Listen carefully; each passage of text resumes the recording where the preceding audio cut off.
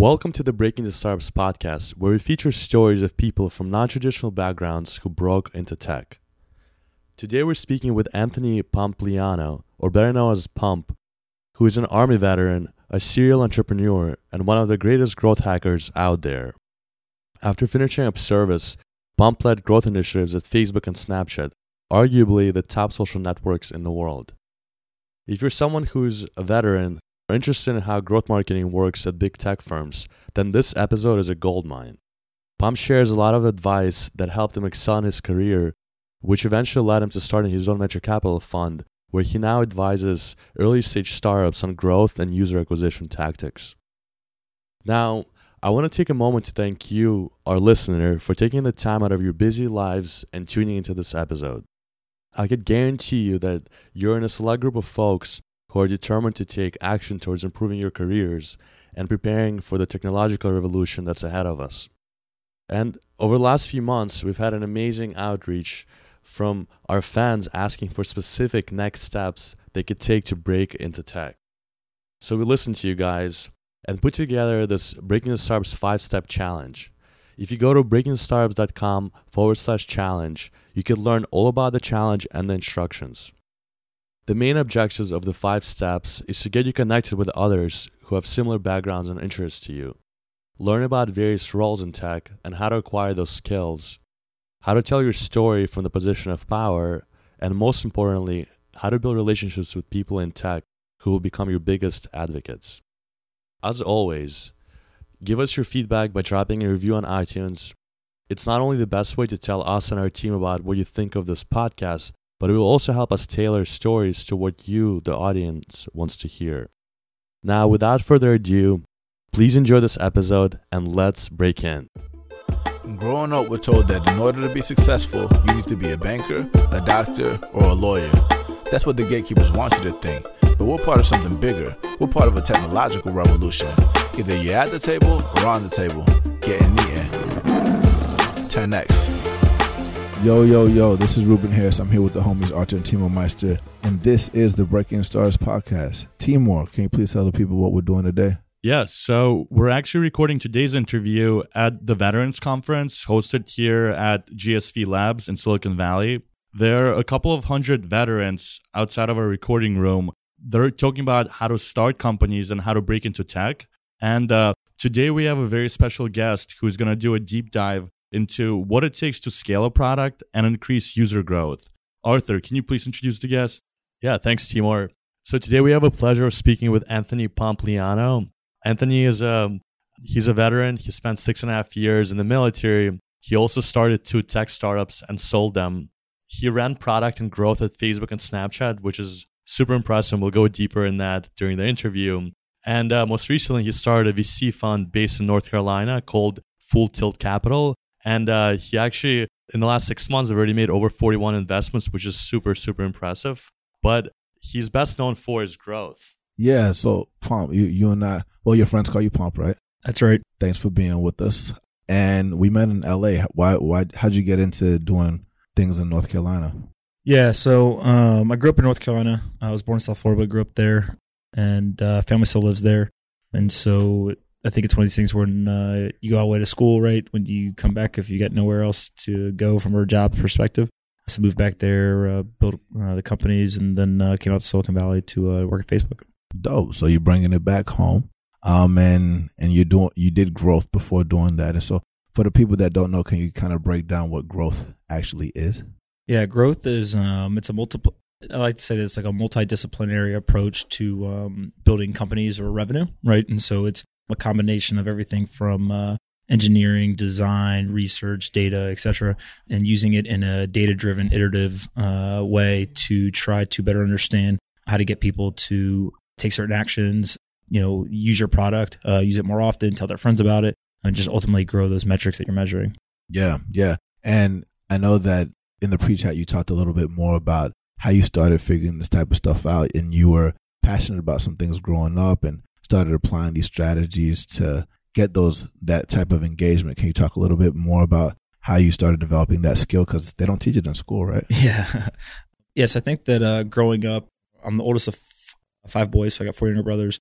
And we always, we grew up with enough, right? But it was always kind of, what else can we do? What can we get? Whatever. And I laugh and I say that one of the best things my parents probably ever did was they didn't give us allowance. And so it was always kind of, where are we going to get $20 so we can go to the movies or buy, whatever.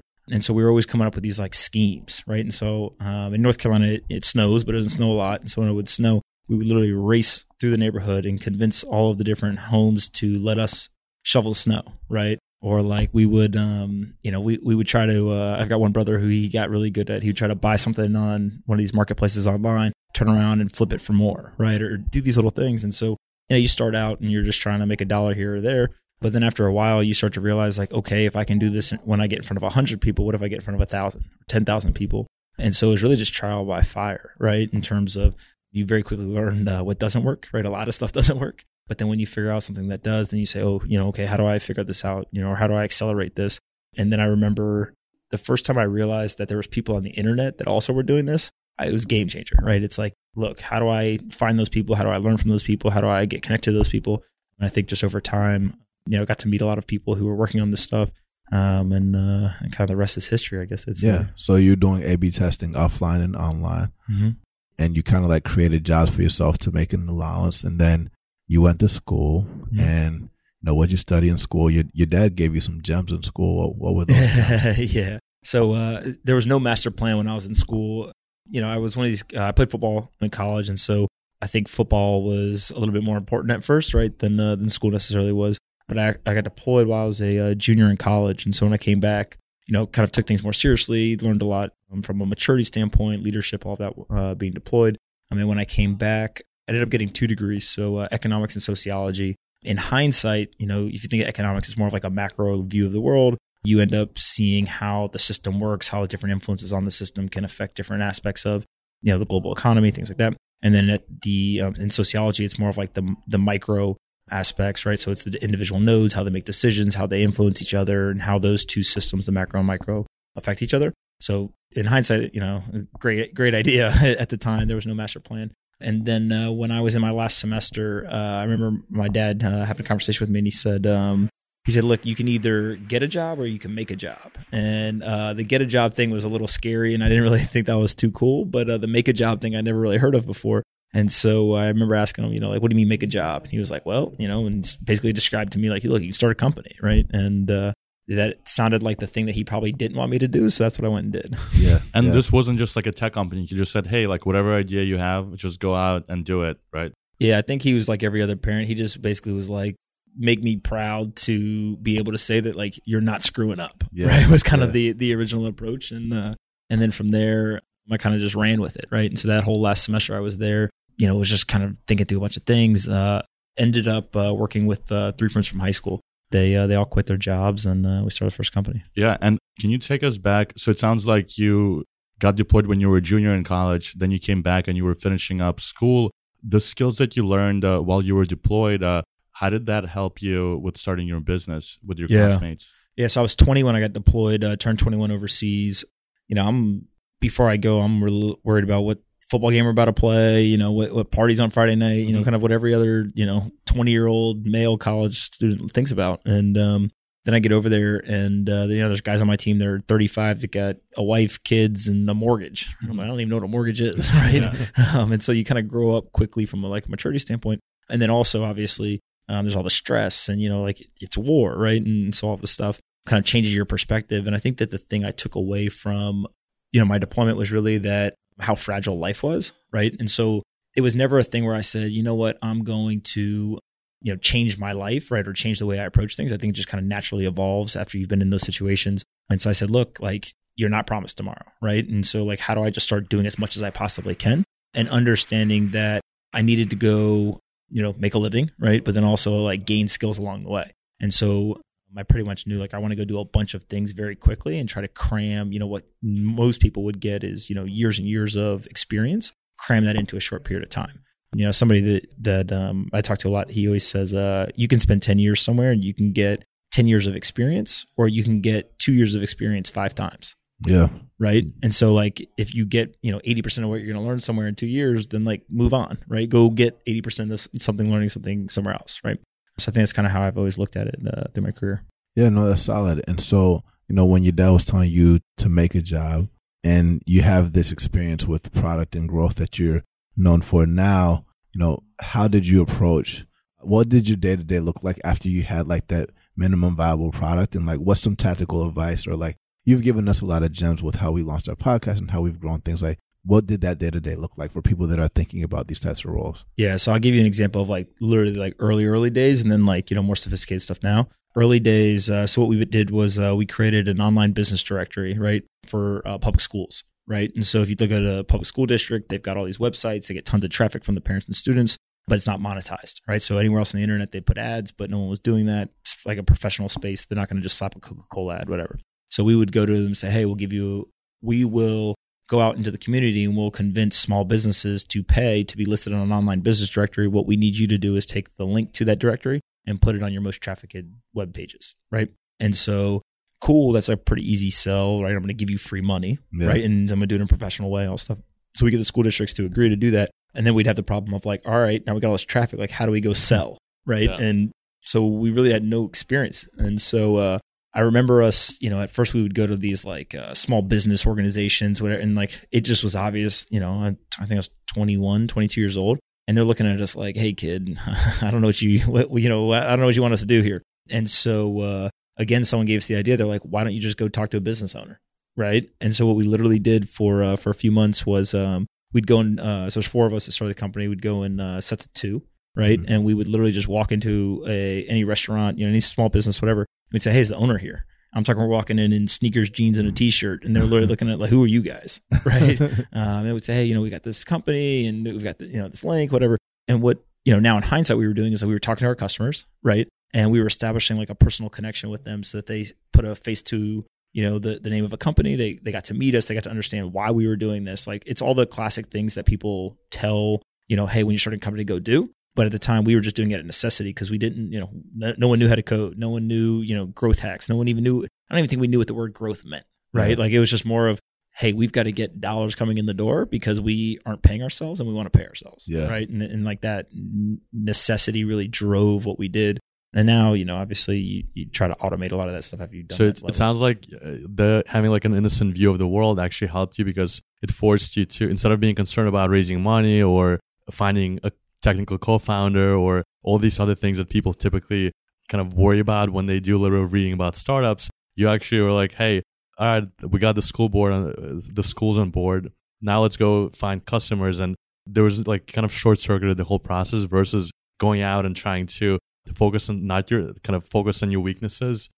And so tell us a little bit about how that experience led to your other startups, and then how did that path prepare you for a product role at Facebook and these huge tech companies? Yeah, so I think that throughout my career, I've always looked at it like leveling up, right? So I'm a huge believer. This analogy that I use all the time is it's like a video game, right? Mm-hmm. So you got to understand where you are in the game. So if you're playing a video game and you're on level 1, you can't win the game, right? You've got to beat level 1, you get to level 2. Once you're on level 2, you can beat level 2, you get to level 3, right? And you kind of work your way through the different levels of the game, and eventually you win, right? Yeah. Or you beat the game. So if you're on level 1, that doesn't mean you can go to level 4, right? And so when you understand first where you are in the game, then it's just beat the level you're on, right? Yeah. And so, my first company, frankly, like, I would argue that it was a failure, right? In terms of, like we drug it across the line, but it wasn't, some exploding, tech company that, got all this press coverage, et cetera. But then the second one, like, leveled up a little bit, right? And like, it was more successful, and I was able to sell it and like put money in my pocket, and do all that kind of stuff. Was it the same people? No, different team. And so then, like, once you kind of learn that, like, you take some of the learnings from that, right? Those guys all run a successful company now that does that's like in a similar space, right? So they were able to level up, right? Then after I did that, then I went to Facebook, right? And so level up again, and at Facebook started out running a growth team, right? And so you start out with like this small little team, and then all of a sudden you're figuring out what works, what doesn't work, and then the growth explodes, right? And then you get a bigger team, you get more responsibility, and all this stuff.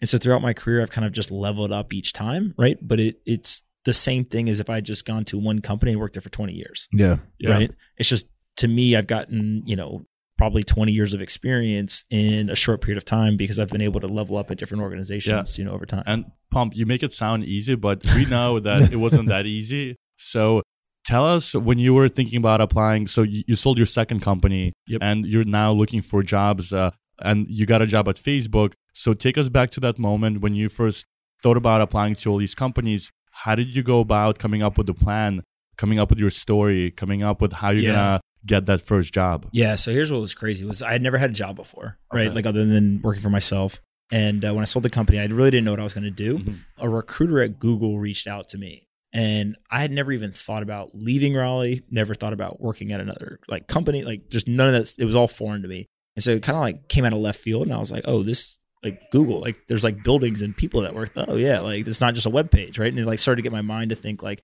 oh, those people must be pretty smart, right? Like they've grown a pretty big product, and like I started to put it together in terms of, you know, my thought process at the time was if you want to learn how to do something, you can do one of two things. Either you can figure it out yourself, right? And kind of just trial by fire, which I had all of the burns my entire life of doing that, right? Or you can just go find the people who've already done what you want to do and go learn from them, right? Mm-hmm. And so I was like, okay, like this is interesting to me. And so I interviewed at Google and Facebook, went to Facebook. And I think that during the process, like I still to this day, I have no clue how I got a job at Facebook, right? So what was the interview process like? Is it like 5? Because notoriously they're pretty long interviews, right? You meet with a lot of people. There's a committee that approves it. So just give our listeners a little taste of like what your experience was like applying. Yeah. So this is in 2014, right? So I think it's probably similar. You know, there's a couple of phone screens, and then you come on site. And the thing that I appreciated about their process is you do everything in one day, right? So it's not like, hey, come for one interview, come back 3 days. Like, you know, so for somebody coming from out of town, I literally knew one person that lived in Silicon Valley I knew one person like actually knew them in Silicon Valley who was not in technology. And then I knew one guy off of Twitter who I'd like DM'd with one time before. That's it. Right. And so like, oh yeah, let's just do this. Right. But as I'm going through this, like everyone I met was completely different. Right? I had never met people who like at the time I was just like, man, these people are so smart. They like, everyone's talking about technology and like, you know, where the world's going. And like it was really exhilarating. Right. Mm-hmm. And I was like, oh my God, like I have to get out here. Right. Yeah. And so during that process, I literally remember I walked out of the last interview and I was like, yeah, I screwed that up. Right. And so what ends up happening is from after I got in, I think I began to understand the interview process, and really what they were looking for from a product manager role is like a generalist. Right. So it's like, you're not necessarily the best at one thing, but you've got these multi-disciplines that you're able to pull from, and you've got some product intuition, et cetera, right?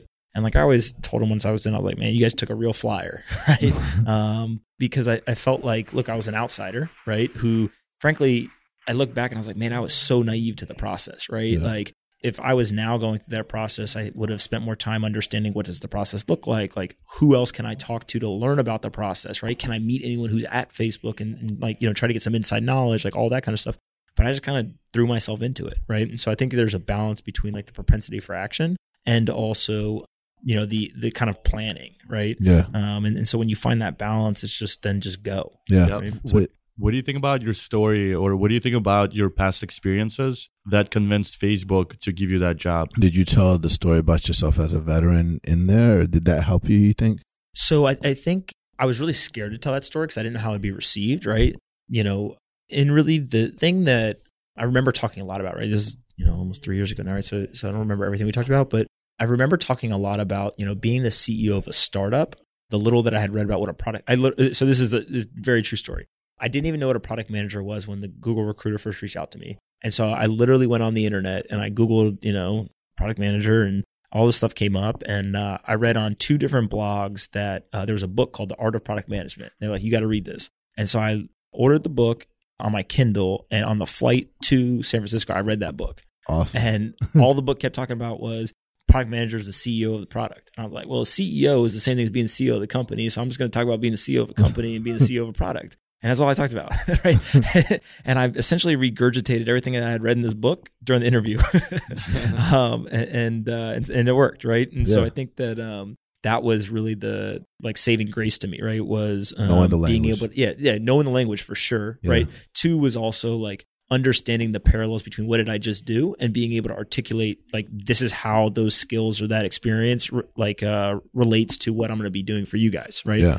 But then the last thing I think is, you know, after I got in, I realized I interviewed a lot of people, right? So I interviewed, I think it was like 150 people or something. And in that process, you start to realize like the patterns of people who are really kind of high quality candidates versus the people who are kind of right? Yeah. And the high quality candidates, I think they did like 2 or 3 things. So one is they could always think on their feet, right? You just knew that, hey, if we throw new information, there's a problem, like they can quickly like stay calm, synthesize the new information and make like strong decisions. 2 is they were always very clear in their belief of like communication, right? So like I used to always ask this question that said, hey, if you go home on Friday, everything's great with your product. You come in Monday morning and half your user base just left, right? Like, what do? I probably asked that question 100 people, right? Yeah. And only one person ever said to me, the first thing I would do is I would immediately alert every single person that needs to know that there's a problem, And I was like, we're about to hire you, right? Like that one little tidbit was so minuscule and like important though, right? Because they were thinking about this from a leadership position, right? Of like, oh, I need to make sure I'm communicating with everybody. I can't just go solve problems for myself because I'm operating within a larger organization, right? So that's kind of a difference between a startup where if it's only 2 or 3 people, that might not be part of your answer, right? And it sounds like there's some parallels between being in the military and probably like some of the things you learned being deployed, leadership skills transfer over to your job when you were at Facebook, because that scenario, like losing half of your users could also be like finding out that maybe like your enemy just attacked you, right? Absolutely. So you want to communicate as clearly as possible to everyone that needs to know about it, but without raising a panic either, right? Yeah. So what was interesting is the biggest difference I saw between the military and like working in just the workforce, really, right? But specifically large tech companies. As a product manager, so in the military, you have like authoritative leadership, right? Like if the rank on my chest is higher ranking than your rank, like I'm gonna tell you what to do and you're gonna do it, right? Or there's gonna be like there's repercussions for not doing it, right?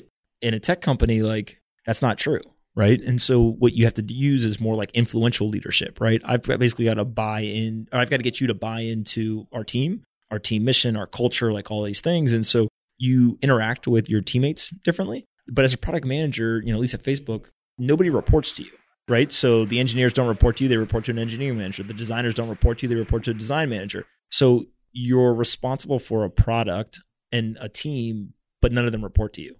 So it's like you better be really good at influential leadership, right? Yeah. Because you've got to convince somebody to want to work on something so you get their best quality work out of them, right? And so I think that was like a major difference. And then, as we talk about like breaking into startups, when I got out here, I bet you Ben didn't even remember this. So there's a guy named Ben Smith who had gone back and forth on Twitter like 2-3 years before I got out to Silicon Valley. And he said, I messaged him. I said, hey man, like I basically don't have any friends out here. Like, can I come like see you? And he was like, yeah, come over. And so I left work one day, took an Uber, which didn't know the Bay Area, like an hour and a half away, right? Wow. And probably the most expensive Uber I've ever taken in my life. And get to his office. And during the conversation, he gave me, he said, I got 2 pieces of advice for you. Right. He said, the first piece of advice I have for you is keep your personal burn rate as low as possible. Right. And so he said, what it does is it gives you optionality. Right. So if you don't need a huge salary, if you don't need, the $5,000 apartment a month, like all this stuff, he's like, you can go take a flyer on, some early stage company that can't pay you that much, but they'll give you some equity. Right. So keep the burn rate low. You have options. Then he said, the second thing is, he says, in my experience, you are rewarded more for taking big swings in Silicon Valley than actually being successful in Silicon Valley. Mm-hmm. And I said, well, that's kind of counterintuitive. What does that mean? And he said, think of Sean Parker. He said, right? And so he goes, think of Napster, right? It's kind of how Sean made his original, name for himself. And he said, the company was not successful from a financial investment standpoint. Like they ended up getting sued. Like, a bunch of stuff went wrong there, right? But everyone looked at Sean and him as the leader and said, look, that guy takes big swings, right? And so when he does his next thing, I want to be involved because somebody who takes big swings like that, eventually they're going to connect, right? And it's a grand slam. Yep. And so, he was just like, look, you want to work on the highest visibility things. You want to work on the things that have the highest potential impact, right? Everything's hard. So you want to work on things that have the biggest payoff because they're just as hard as the things that have the, small amount of payoff. And I thought those 2 pieces of advice were great moving out to Silicon Valley, but also just great, life advice, right? That's some good gems. So keep your personal burn rate low, take big swings. Can you talk a little bit more about what growth is like at a big company like Facebook versus what it was when you were running your company? Yeah. So I always talk about when it comes to growth, iteration speed, right? So if you take 2 different companies, one can learn one new thing a day, right? Basically, they have one feedback loop and they do that every single day, right? Versus a company that can do that 100 times a day, right? The company that can do 100 feedback loops is going to learn a lot more, a lot faster, obviously, than the company that can do it one time a day. So a company like Facebook has a couple of advantages. One, they've got resources from a headcount perspective, right? Talent level, right? So I think when I started at Facebook, we had like maybe 7-8 people on the team, right? We went when I stopped working on it less than a year later on that team, there was over 30 people, right? So you can scale really quickly. They're all high quality, high talented people, et cetera.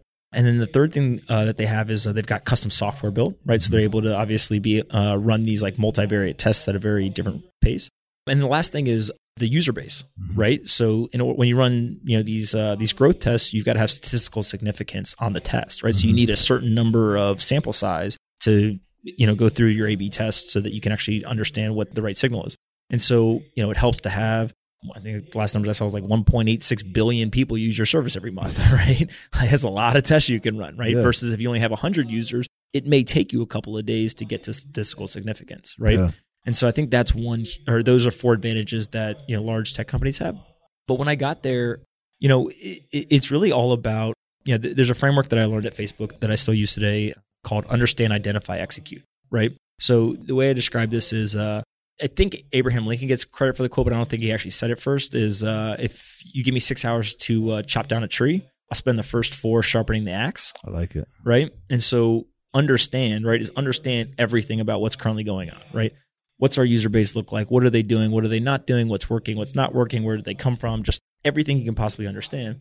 Then you use that to identify what are all of our areas of opportunity and what do we project as the amount of resources we're going to need to accomplish that, right? And so then you can do a cross-section in terms of the highest impact things with the lowest deployment of resources, and you stack rank them in terms of prioritization, right? So, hey, we want to go do, you identify, right? So understand, identify. What's the 1, 2, 3, 4, 5 things that you should go do? And then you go execute, right? Yep. When you get into the execution standpoint, then there's 2 things, right? So in order to know whether you're right or not, right, you basically have to have the right strategy and you have to have perfect execution, right? And so the thought process there is if something goes wrong, right? So some action you took, some test you ran, whatever, it doesn't work. If you didn't execute perfectly, now you're left wondering, was our strategy wrong or was the strategy right and we just poorly executed it? Yeah. Right? But if you always perfectly execute your plan, then you get signal on, is the strategy right or wrong, right? And so by focusing on that execution standpoint, it helps you learn faster, right? And it almost ensures the accuracy of your test. Got it. Right? So how do you know if you perfectly executed something? Because a lot of the times you know what you don't know, or you don't know what you don't know. Yep. So that was deep. So what was would you set out metrics? Like, how do you know if you're executing and you're executing on the right things? Yeah. So I think once you've identified, hey, here are the number 1 thing we should go do, number 2, number 3, based on the resource deployment and the potential impact, then what you want to do is you want to do a lot of upfront in terms of expectation setting, right? So here's what we're going to go do, right? Like here's the actual actions we're going to do. Here's the resources we need to go do them. Here's what every single resource is going to do, right? Here's the metrics we're going to use to measure success. And something a lot of people don't do is here's the metrics we're going to use to measure like non-success or like kind of the counter metric, right? So I always use the idea around push notifications, right? If I send more push notifications, I probably will get more people to my mobile app, right? But if 60% of the people who open the app then go shut off notifications, like that's probably not something I should keep doing, right? So it's great if I just measure the click-through rate on the push notification and usage in the app, but if I have no counter metric, then I don't know the actual like long tail or kind of like a true understanding of the impact of this test, right? And so I think when it comes to execution, if you can clearly define that stuff before you run the test or take the action, then afterwards you go back to that list and say, did we do this action? Did we execute it this way? Did we validate these metrics or not validate these metrics? And it gives you pretty quick signal, right, as to what's going right, what's going wrong. Yeah. It sounds very scientific too, because a lot of scientists, even inventors, they all come out with a hypothesis, then they spend a lot of time proving it, they analyze it, and so on. So absolutely. Yeah. Never been called a scientist before, but I'll take it. Yeah. Yeah, no, that's cool. That's cool. And so then you did all these things and you leverage them in your next phases. Yep. And you've also been active in the community in several different ways. First of all, before talking about what you're doing in North Carolina, what brought you to VetCon today? Yeah. So I've known a couple of the guys for a while. And when I got out of the military, I didn't really have a veteran support network in any way. But I did go back and I finished playing college football, right? And so one of the things that in hindsight, I believe that my transition back into like non-military life was it had a lot of similarities with a military unit, right? So a large number of guys that are all working together to accomplish a goal, right? Somewhat violent sport, right? In terms of playing football, and an identity in terms of, we're a team, right? So all of those aspects were very similar to the military, and it kind of eased the transition back. I say a lot of times that I don't think that veterans should think that they're going to be successful or are going to be successful in tech because they're a veteran, right? It's not dependent on each other, right? It's, if you look at the people who are some of the most successful veterans in tech, right? So Steve Blank, great example, right? Mm-hmm. Most people don't know Steve Blank was a military veteran, right? Yep. It's because Steve Blank's a successful technologist who happened to have been in the military, right? And I think a lot of veterans today come out and they say, I'm a veteran who's going to go work in technology. I always tell them, no, you're a technologist who happened to have worked in the military. Got it. Right. And so that, again, very nuanced difference, but it's important because I think it frames their mindset as to going from not so much woe is me, but kind of just like I'm entitled to something, right? Yeah. Because I'm a vet, to no one's going to come and help me today, right? People know that on Twitter, I tweet all the time and I say, no one's going to show up today and build your company. Yeah. Right. And the same thing with getting a job or doing anything, right? Like you're in control of your own life, and if things go well, like you get credit, and if things go wrong, like you get the blame. Yeah. Right. And so just own it. And if there are resources that exist, take advantage of it, but don't depend on it. Exactly. And the resources are there to help you. Yeah. Right. Exactly. But if you're not gonna be successful already, the resources probably aren't gonna help you. Exactly. Right? Exactly. And then thinking about the challenges that veterans face, for the people that don't know, can you explain like how the struggles that some people go through leaving the military to reintegrate into civilian life? Yeah. So I think there's a couple of things. So one is just like as a human, right? So obviously, if you are in the military and there's any sort of deployments or you're in a war zone, et cetera, there's all kinds of like catastrophic events and things like that. What is it? PTSD, right? So like post-traumatic stress disorder, right? And so obviously the stress and all that stuff, right? So there's one aspect of just like we have to take a human out of an incredibly chaotic environment and get them back into what ends up being a pretty boring environment in contrast. And so there's all kinds of studies and work that's being done there. Then two is, from a professional standpoint, if you're in the military, you can be everything from the infantry, right, which is kind of low skill, high physical activity, to you can be an officer in the intelligence units, right, and that's more less physical activity, more kind of mental stimulation, things like that. And so no matter where you are in the military, you've got to come into the professional world. Well, there's very few jobs that you can do in the military that you can do in the private sector, right? You can be a pilot, you can do intelligence work. There's some of this stuff, but again, there's no, I remember a guy told me, he goes, listen, there's no job application where you can write on it, I pulled the trigger, right? Yeah. like I shot a gun, or I knew how to like make a bomb, or I knew how to, care for my buddy if he got shot. Like that's not a job in the civilian, right? And so if you're in the infantry, for example, that has, again, it's kind of low skill, high physical activity, you've got to be able to understand what were the soft skills I needed to be successful in the military. Yeah. Right. And so leadership, teamwork, all of these things that then you can transfer them over. Yeah. Right. Because it's very different to say, look, I was an infantryman and, I was a squad leader. Right. Well, when you think about what is that, it's I led 13, people in combat. We were responsible for, probably tens or hundreds of thousands, if not millions of dollars worth of equipment. And, we ran, 172 missions, and, here's all the planning that went into it. And like, you can start to tell the story of like, what does that mean? Yeah. Because one of the big challenges is a lot of civilians don't know what an infantry squad leader is. Right. So again, it goes back to, I think, Ruben, you said, you spoke the language after reading, the book Art of Product Management. Like same thing for vets. Like you've got to be able to speak the language of the recruiter or the technologist you're talking to, because it's not up to them to learn your language. Yep. Right. It's your responsibility to learn their language, because that's the world you're going into. And I would also push back and say that sometimes, like now that more companies are interested in hiring veterans, they should learn what an infantry person does. Absolutely. And things like that. And yes, you are focused on skills-based hiring and credentials and things like that, but also maybe pay more attention to traits-based hiring, because to your point, in the military, you are going to develop leadership skills and know how to build teams and things like that, and pulling triggers, and that's kind of like execution depending on what the mission is, blah blah. Absolutely. There's things that's translatable that that the veteran's going to have to communicate to the employer, but on the other side, I think that we shouldn't say that the companies can just get away scot-free and just be like, I want to hire veterans, but not know what's going on in the military either. Absolutely. Yeah, I think from the company side, it's if they are serious about hiring veterans, they need to learn this stuff, right? If you're the individual, you can't count on them knowing, right? And so it's kind of like you got to play both sides. The other thing I would say too is it's really interesting to me that now from the investing side, like we are doing more trait-based, pattern recognition, right? What traits does this person have? How can we pick up data points on them as an individual, how they make decisions? What have they done previously? Why did they do those things? Why did they make those decisions? But when it comes to hiring inside of companies, we're looking for the best of the best. Yep. But then we change the way that we evaluate people. Yep. Right? It's, what school did you go to? Where did you work previously? Like all this stuff. And so, I would make the argument that if when you're investing, you're looking for the best people to build companies, build products, etc. You use trait-based hiring. Why are we not doing that for hiring internal to companies? Yep. Right?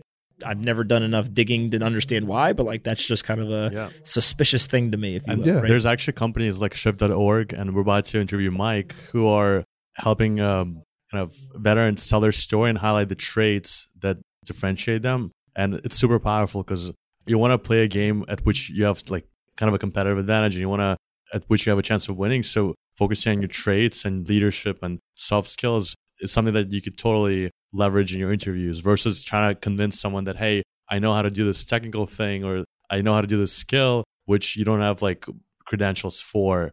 And you're actually involved with Shift a little bit, right? Yeah. And so I know Mike very well. Can you talk a little bit more about Shift and your chat with him? Yeah, so I think that Shift.org is really interesting because it now adds a filter or a buffer, right? And so when I was at Facebook, actually, one of the things was there was a special ops, I think it was a commander, who applied to a tech company. And one of the people at that tech company told me that, hey, this person applied to my company and we didn't even give them a phone screen, right? And now, so for people who don't know, when you're the commander, right, that means you're in charge of the entire company, which usually, 250, 300 people. Wow. Right. So like it's a big deal, right? Essentially like take away big deal, you right? A lot of skills. You got a lot of skills. You're a leader, like, all that stuff. And so I think that I remember digging in with that person. They went and talked to the recruiting team and everything. And when they finally got to the recruiter said to them, they said, I don't know what that means. Like, I don't know what the commander is. Right. Yeah.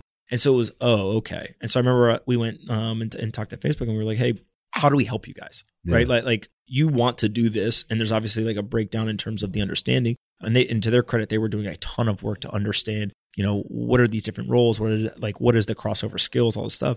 And so we said, look, like we'll help you look at the resumes, right? I can probably in a fifth of the time it takes you understand, is this person good for X or Y role, right? Mm-hmm. So I think what Shift's doing is they're trying to say, hey, look, we know the language of both, right? Yep. The military and of the tech company. Let us help you kind of see who's like the cream of the crop, right? Yep. Like we'll help you do some of this.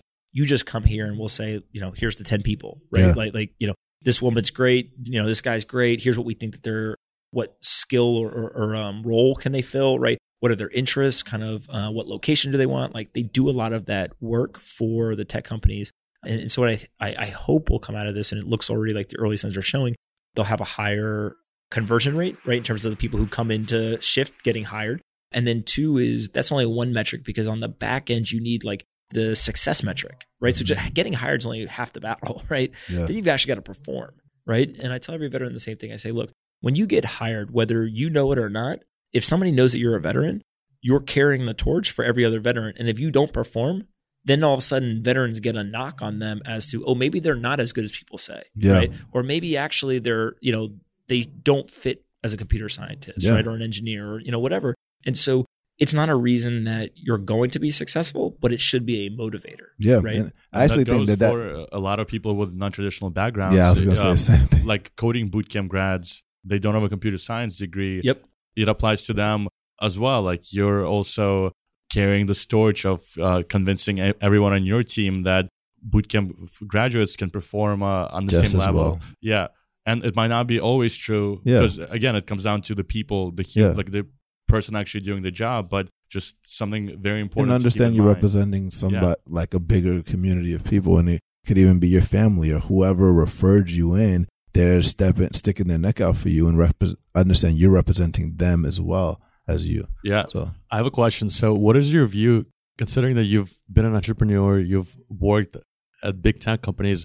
What is your view on veterans who are finishing up their service and looking for options to do in the civilian world, I see a lot of organizations kind of emphasizing entrepreneurship, starting companies. And there's now companies like Shift that are also helping people get into the workforce. So what advice would you have for someone who is at that crossroads? And should they kind of, is one path easier or better than the other? Or what is the path to break into startups for now, since like that's kind of like with folks? So I think the sexy thing that people say is like, go start a company, right? The problem is that most companies aren't successful, right? And so I actually was talking to a veteran the other day, and I said to him, I said, look, when you joined the military, you didn't know how to be a soldier, right? It's not like you just showed up and were like, cool, I know how to march and how to do like, all stuff, right? What they do, they put you into basic training, right? They broke you down. They trained you to do things the way that they have figured out are the best ways to do it. And then once you got through all that, they then put you at the lowest level of the totem pole, right? And it took time and, effort on your part to work your way up to the leadership role that he eventually had. And I said, so why do you think that you can then go to another industry, right? So if you look at the military just as an industry, you're going to go to a different industry and you're going to skip the training and the totem pole and you're just going to start at the top. Yeah. Some people can do that, Yeah. right? That's great. And they should go do that. But most people probably can't do that, right? Yeah. Like it's just from a probability standpoint, the odds are against you, Yeah. right? And so instead they can do things like, I think going to all of the boot camps, right? Mm-hmm. Going to college, right? College still an option. And so getting some sort of formal training, right? And then I think that by starting off at a tech company, and I don't push people necessarily to go to big tech companies, right? So if you go work at a Facebook, a Google, Twitter, whatever, like those are all great and you're going to get tons of experience, right? And it's like a crash course in learning this stuff. But to go to a growth company, right? I was talking with Ryan at Flexport today, right? And he was, that's a great company. they've hired, I think like 15 veterans or something, right? Yeah. And he's like, I'm looking for more, Yeah. right? Why? Because like when they come in, they're able to go into this fast-paced environment that, I think they've got like 300 something employees, right? So it's not the 15,000 or whatever that a Facebook has, but it's still a bigger company. There's some security there in terms of they're not going to run out of money tomorrow, right?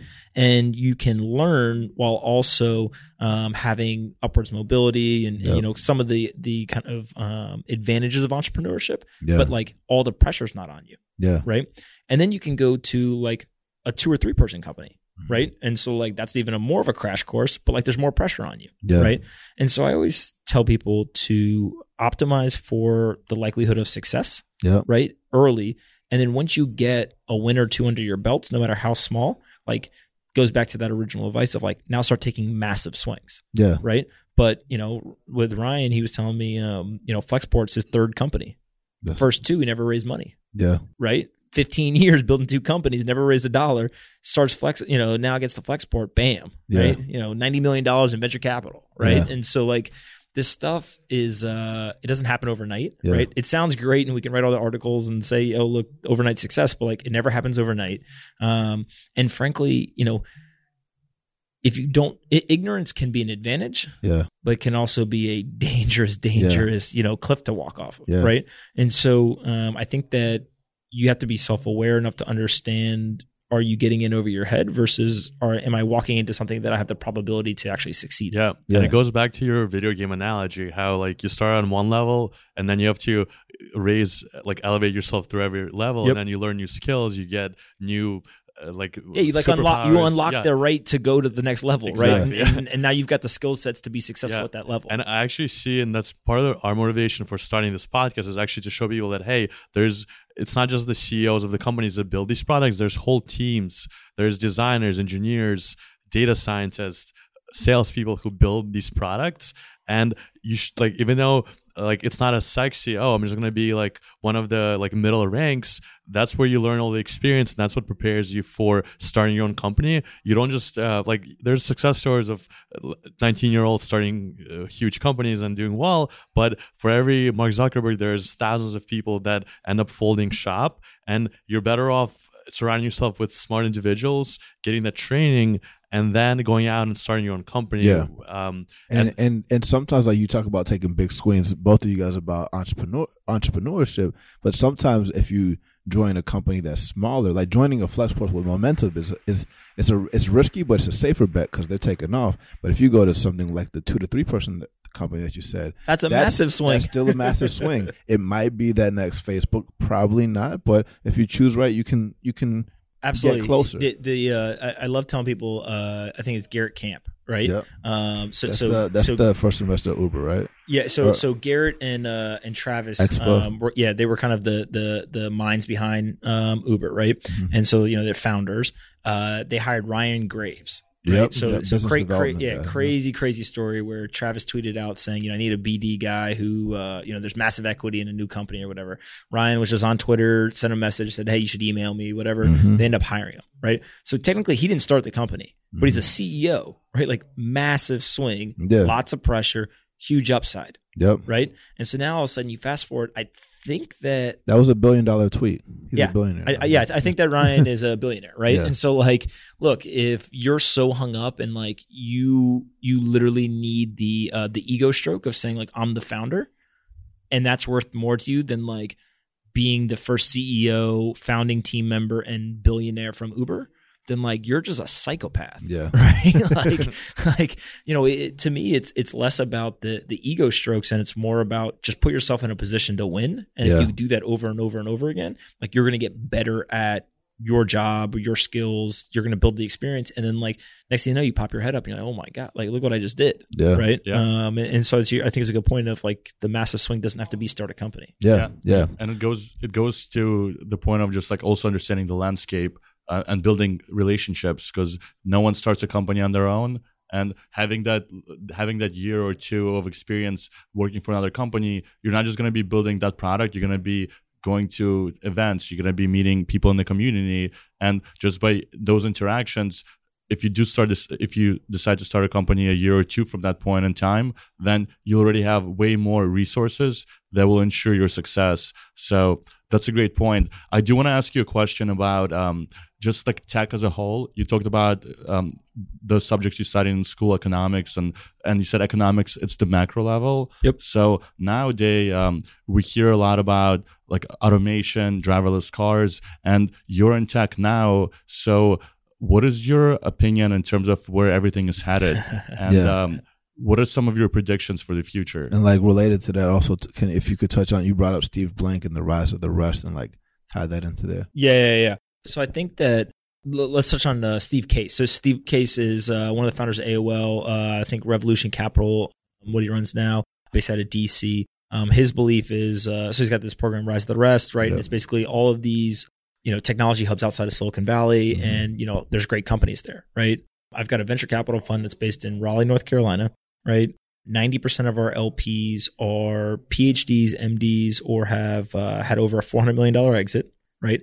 We've never taken more than $100,000 from an LP, and we've never taken money from anyone outside of North Carolina.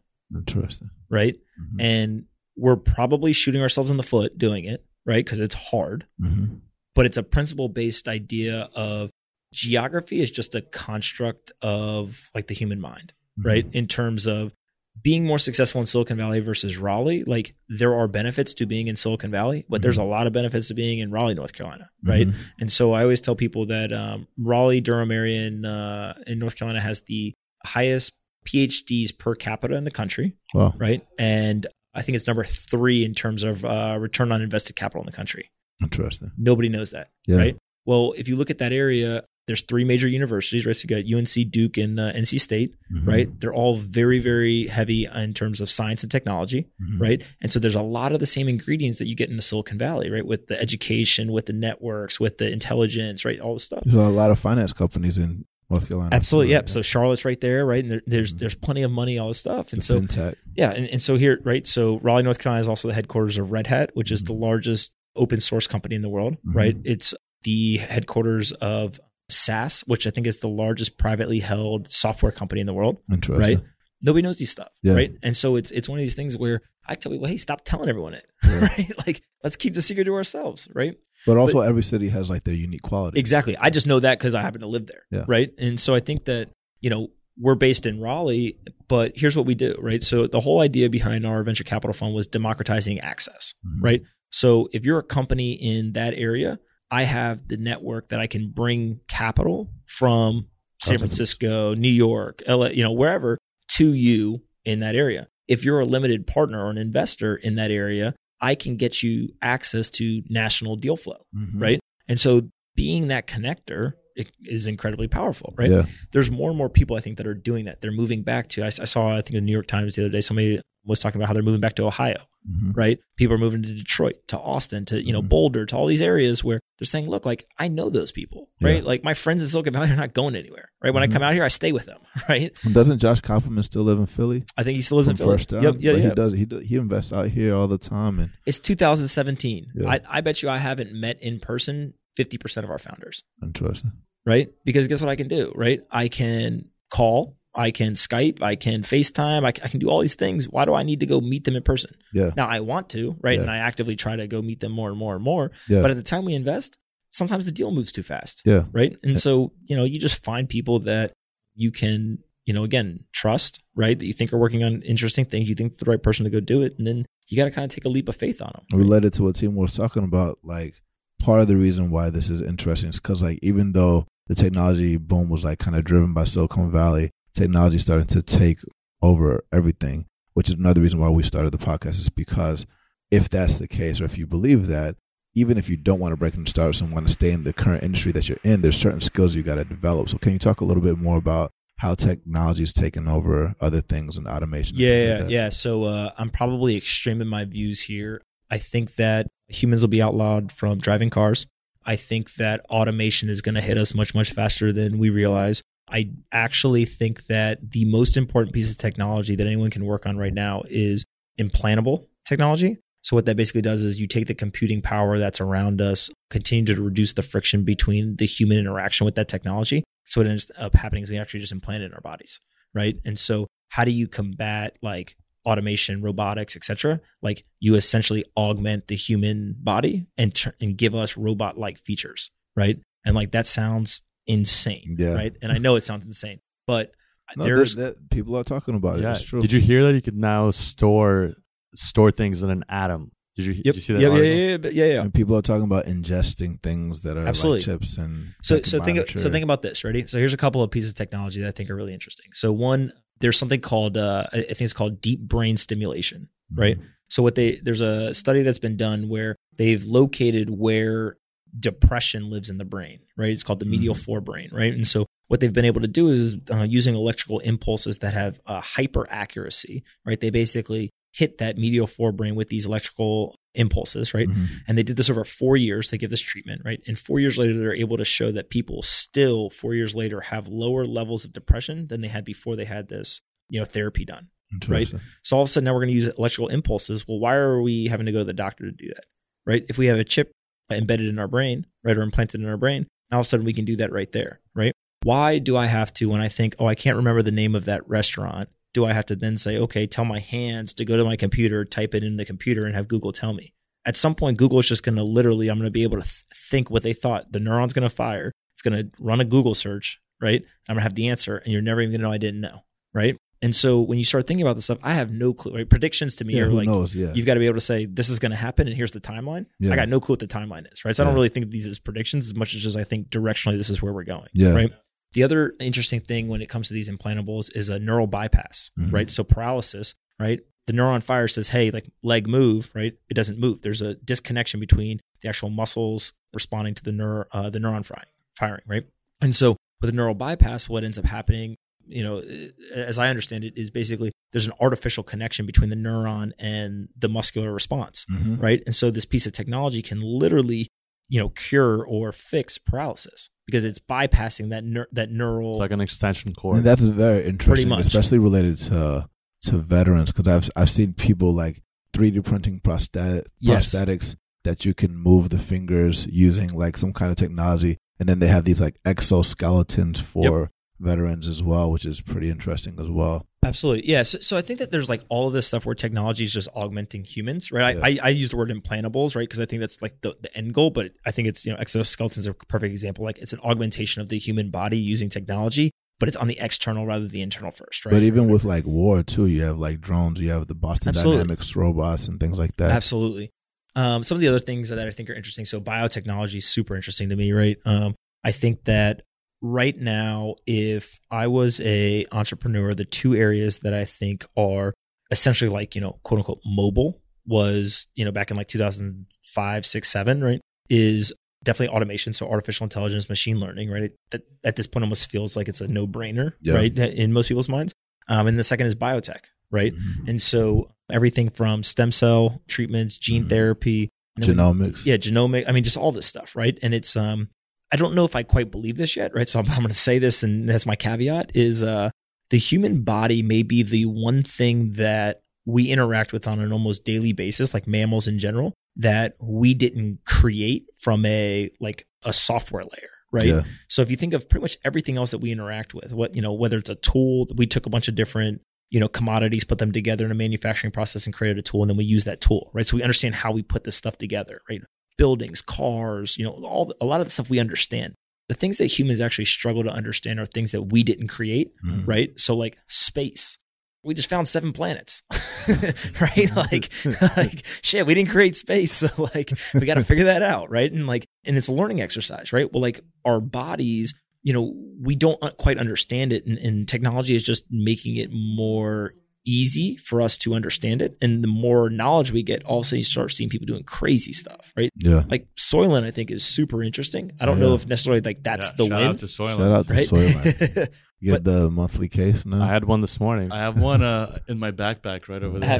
Have you guys tried the caffeine? Yeah. Soylent? Yeah. Yeah, That's my good. favorite one. The founder he studied in Georgia Tech, so shout out to Atlanta. Oh, nice. And then he was nice. in LA where we met. Yeah. Right? So Awesome. So that's just like talking about how there's more things outside of Silicon Absolutely. Valley. Absolutely. Biotech Atlanta, there's some things going Absolutely. on out there. So yeah. And to your point about these implantables, I know that even today with just having your Apple Watch, and for those of you who don't have an Apple Watch, there's a little heart monitor. So I've heard cases where people all of a sudden start seeing the heart rate shooting through the roof. They go to the emergency room, and then the doctors tell you listen, thank God you came because you were having a stroke. So that's just one example of how this technology could save lives. If you can know that you're having a stroke 30 minutes before you have a stroke, then you can take action and you can be alive. So absolutely. Yeah, look, I think that there's, so death's really interesting to me, right? In terms of, do we ever cure it? I have no clue, right?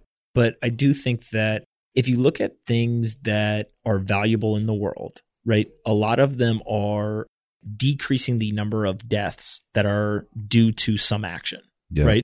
So if you think of Uber, right? Driverless cars. Yeah, Uber, Lyft, all this stuff. I would make the argument actually that one of the most valuable things about it is drunk driving drastically decreases. There's been a ton of studies. And there's the case in Austin, in Texas. Yeah, that's a good example. Where the government officials in Austin decided to outlaw Uber and Lyft, and then they started seeing the number of drunk driving cases going up.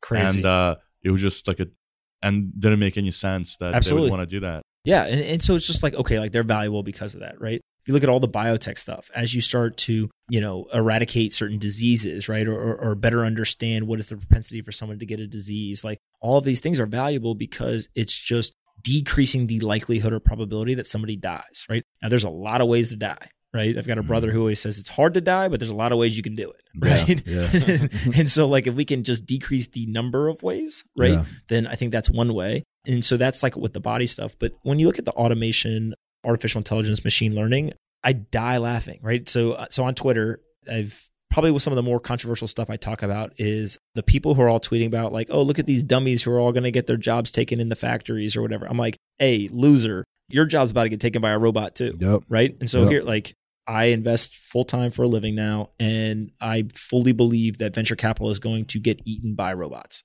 Yeah, I mean, look at Angelus. Yeah, and syndicates. So here's the example that I've used, right? So I've tried to build this, and it's really, really hard. But what do I do when I make an investment decision? I basically am looking for traits, right, and doing pattern recognition with a human, right? And then I'm looking at the market opportunity. Those are two things I really look at, right? Is who is this person? Do I think that they can build what they're saying they can build? And what's the market opportunity, right? Because we invest so early.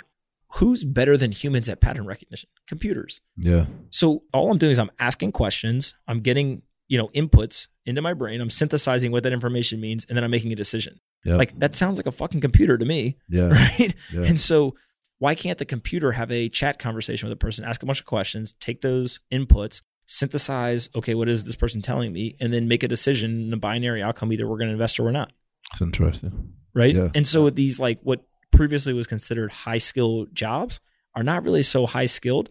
And I actually think that those are easier to replace than, the robotic arm that flips burgers.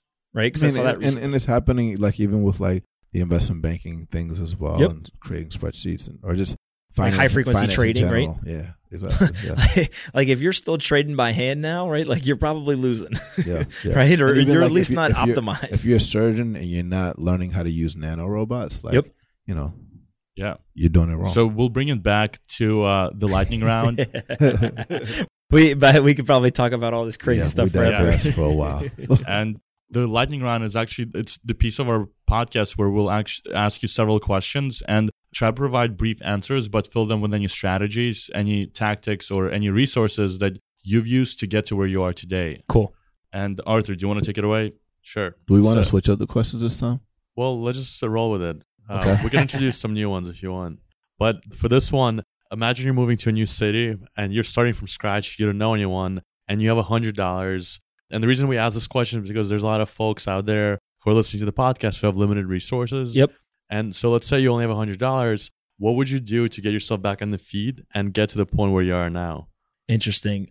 So $500, new city, I would probably look at what makes you successful, right? So like network and resources, right? And so I think the first thing I would do is I would immediately go look for all the ways I could meet as many people as possible, right? So I'd use the internet to, one, understand like more like meetup.com, like what are these like professional meetups? Two is I would probably go on Facebook and look for all the different groups in that city. Three, which I actually have a friend who did this, so I know that it works.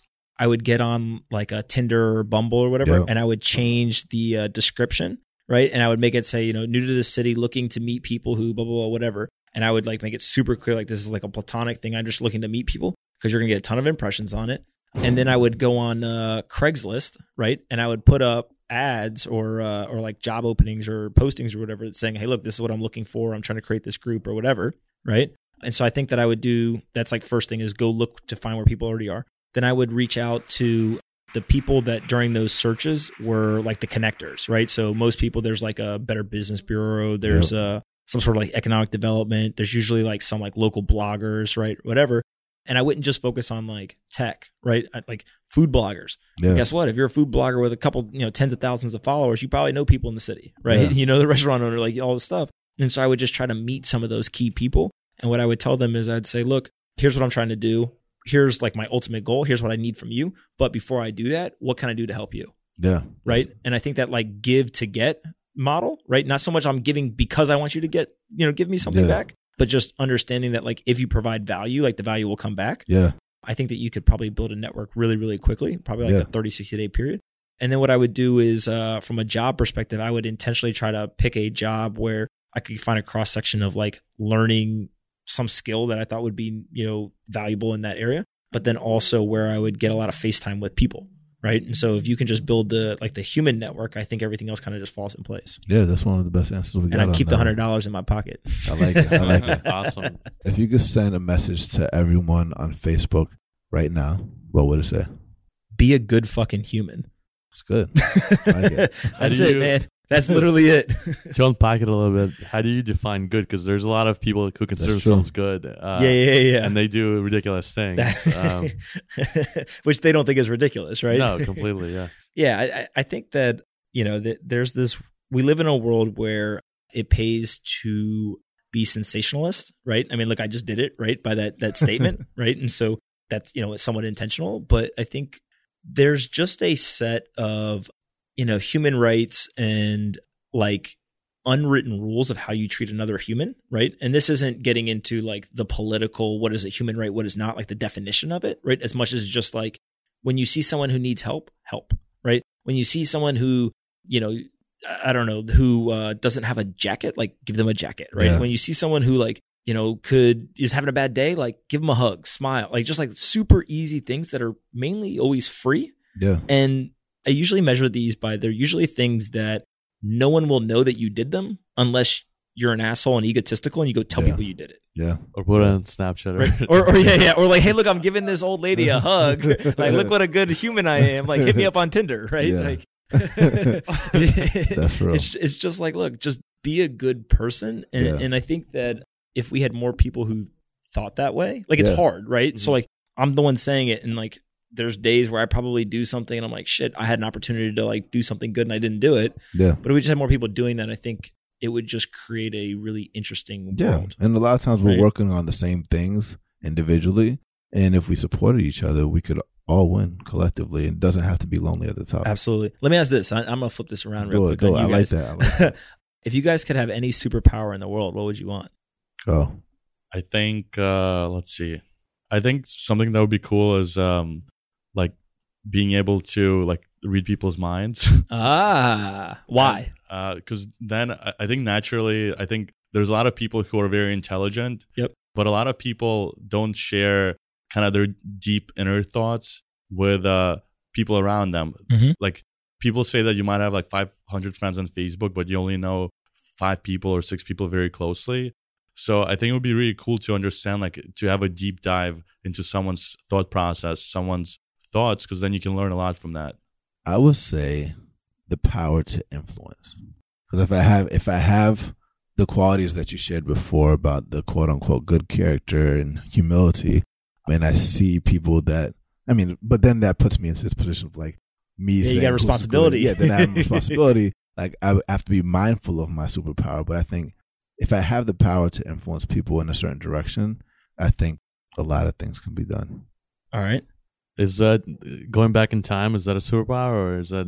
I actually just saw that they figured out recently it's impossible to go back to time travel.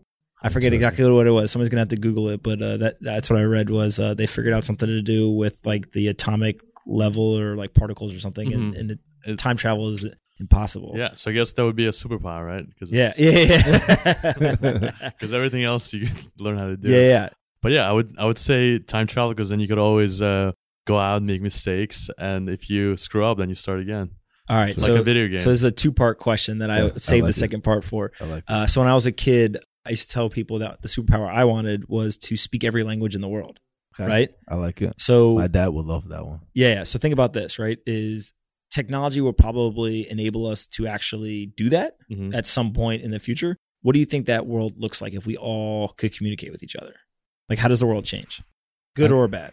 I think it gets changed in several ways because, in a way, right now we have a universal language to communicate with everyone. I think that's through music. Mhm. However, that's not always like interpretable through words and something that like turns into action. Yep. But we have seen that when you have a piece of music that's profound, that has a certain type of message that can resonate globally, that it can lead towards positive action.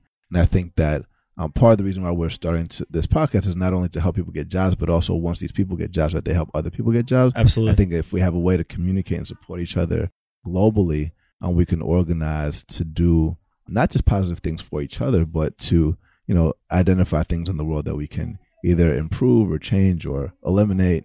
Absolutely. Yeah, I think the access to information, because imagine like right now we're limited to the things that we could only like read and understand. But if you can understand things that people write and create in China or Africa, and then all of a sudden like all the ideas that are in people's heads or societies are now unlocked. So I think they'll create two things. One, it provides all this new content. On the other hand, how do you sort and go through that content as well? Because now you have like 10x or 100x of information that could potentially be, now you need a filter for that, right? That's a really good point, especially because a lot of the things that are put into the internet are kind of like come from the US and in English language. Yep. And if other people are like putting it in their own language or we could all understand it, that's an interesting dynamic. I saw the other day somebody was talking about, or I tweeted something about emojis, Mhm. right? And like how penetrated like the U.S. consumer, right? So it's like 74% of all Americans used an emoji in 2016 or something, That's big. right? Like some percentage. huge number. And somebody tweeted back immediately and was like, yeah, it's the modern day hieroglyphics, Yeah. right? It That's communicates this like idea, emotion, action, etc. Mhm. in like an image, real. Yeah. right? And I was like, that's essentially the closest I think we have to like an international language, right? Yeah. It's actually like visual. Yeah. So I think to your point, right, Yeah. is unlocking that. And And like, and there's also like these videos where you can see like you can be on Skype with someone in another language and you could speak in your native language Mhm. and they'll translate it into their language Crazy. while they're talking. So that's Yeah. kind of cool. Also, like there's digital nomads that like travel around the world. They don't have a country that they're a citizen of. So I think that potentially in the next 50 years or 100 years, if you're not limited by the language, you're not limited by the government, you're not limited by resources, because if you could communicate with anyone in the world, then you could potentially create relationships and Yeah.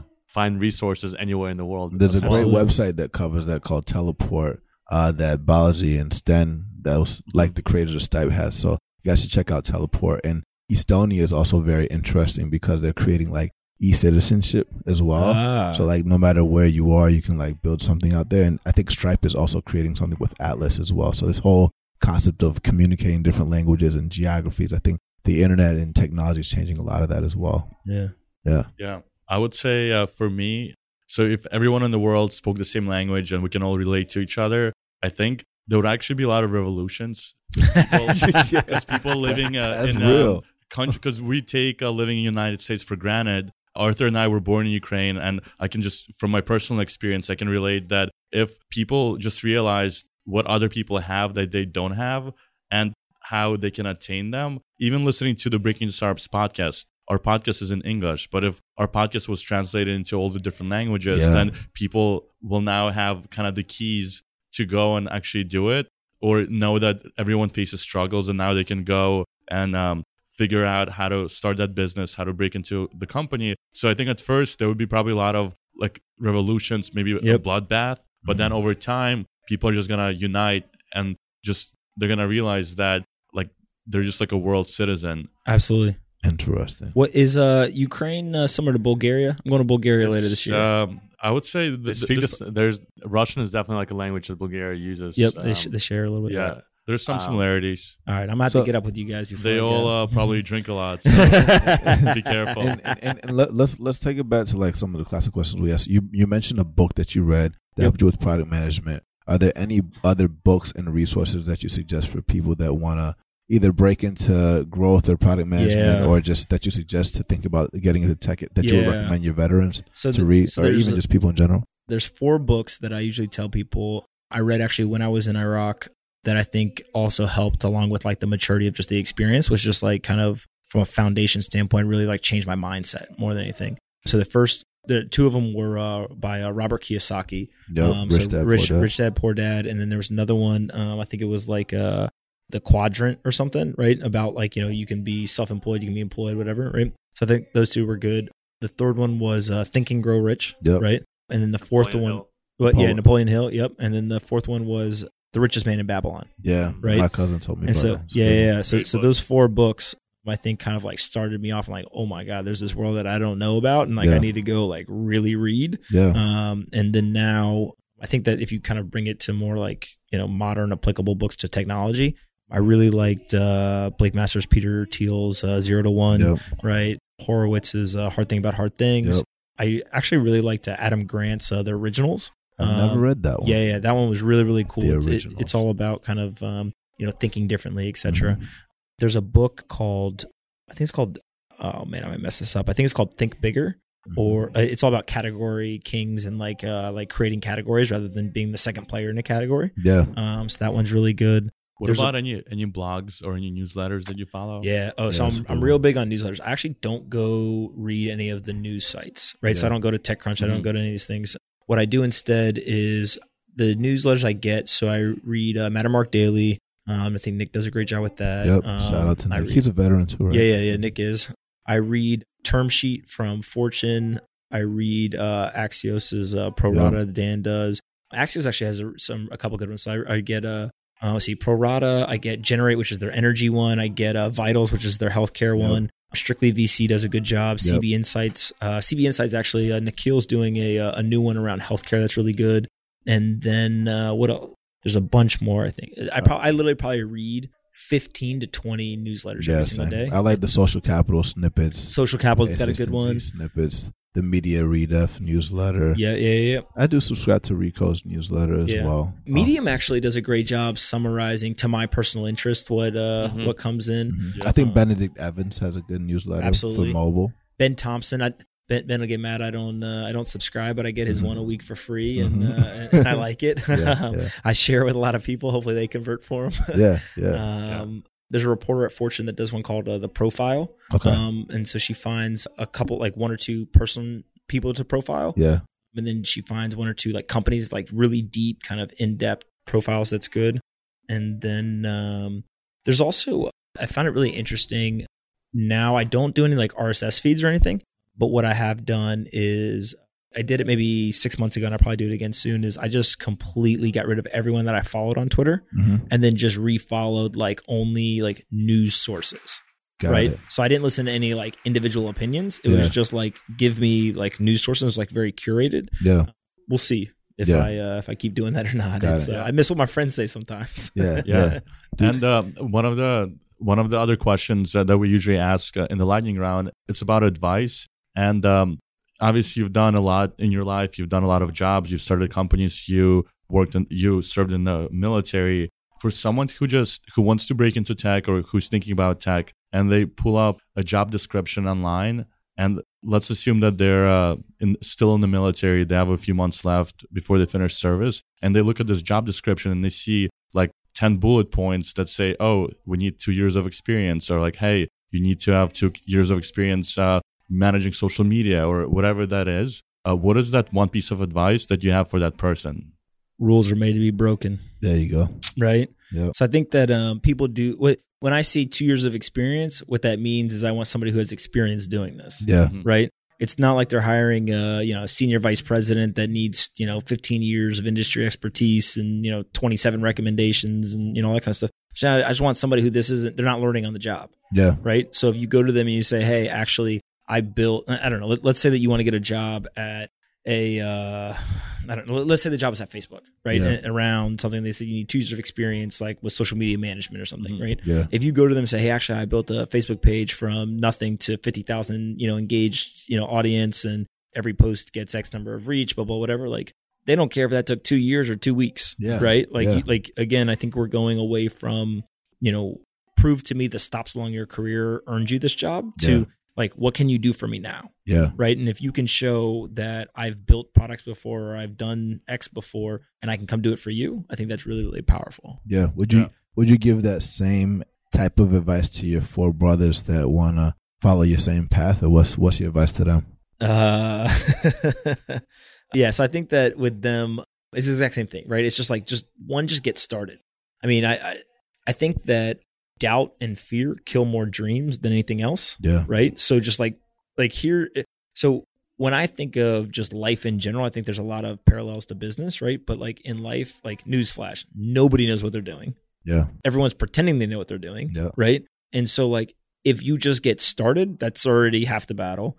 I think that people are very quiet about what their goals are. And actually by putting out, here's my goal, or here's what I'm trying to accomplish, it usually ends up being a rallying cry. Like people who see that say, oh, that person wants to do X, I can help them get there by doing X, Y, or Z. Right. Yeah. And so like being very vocal about what you want to do and why you want to do it can help kind of the world conform to making that happen.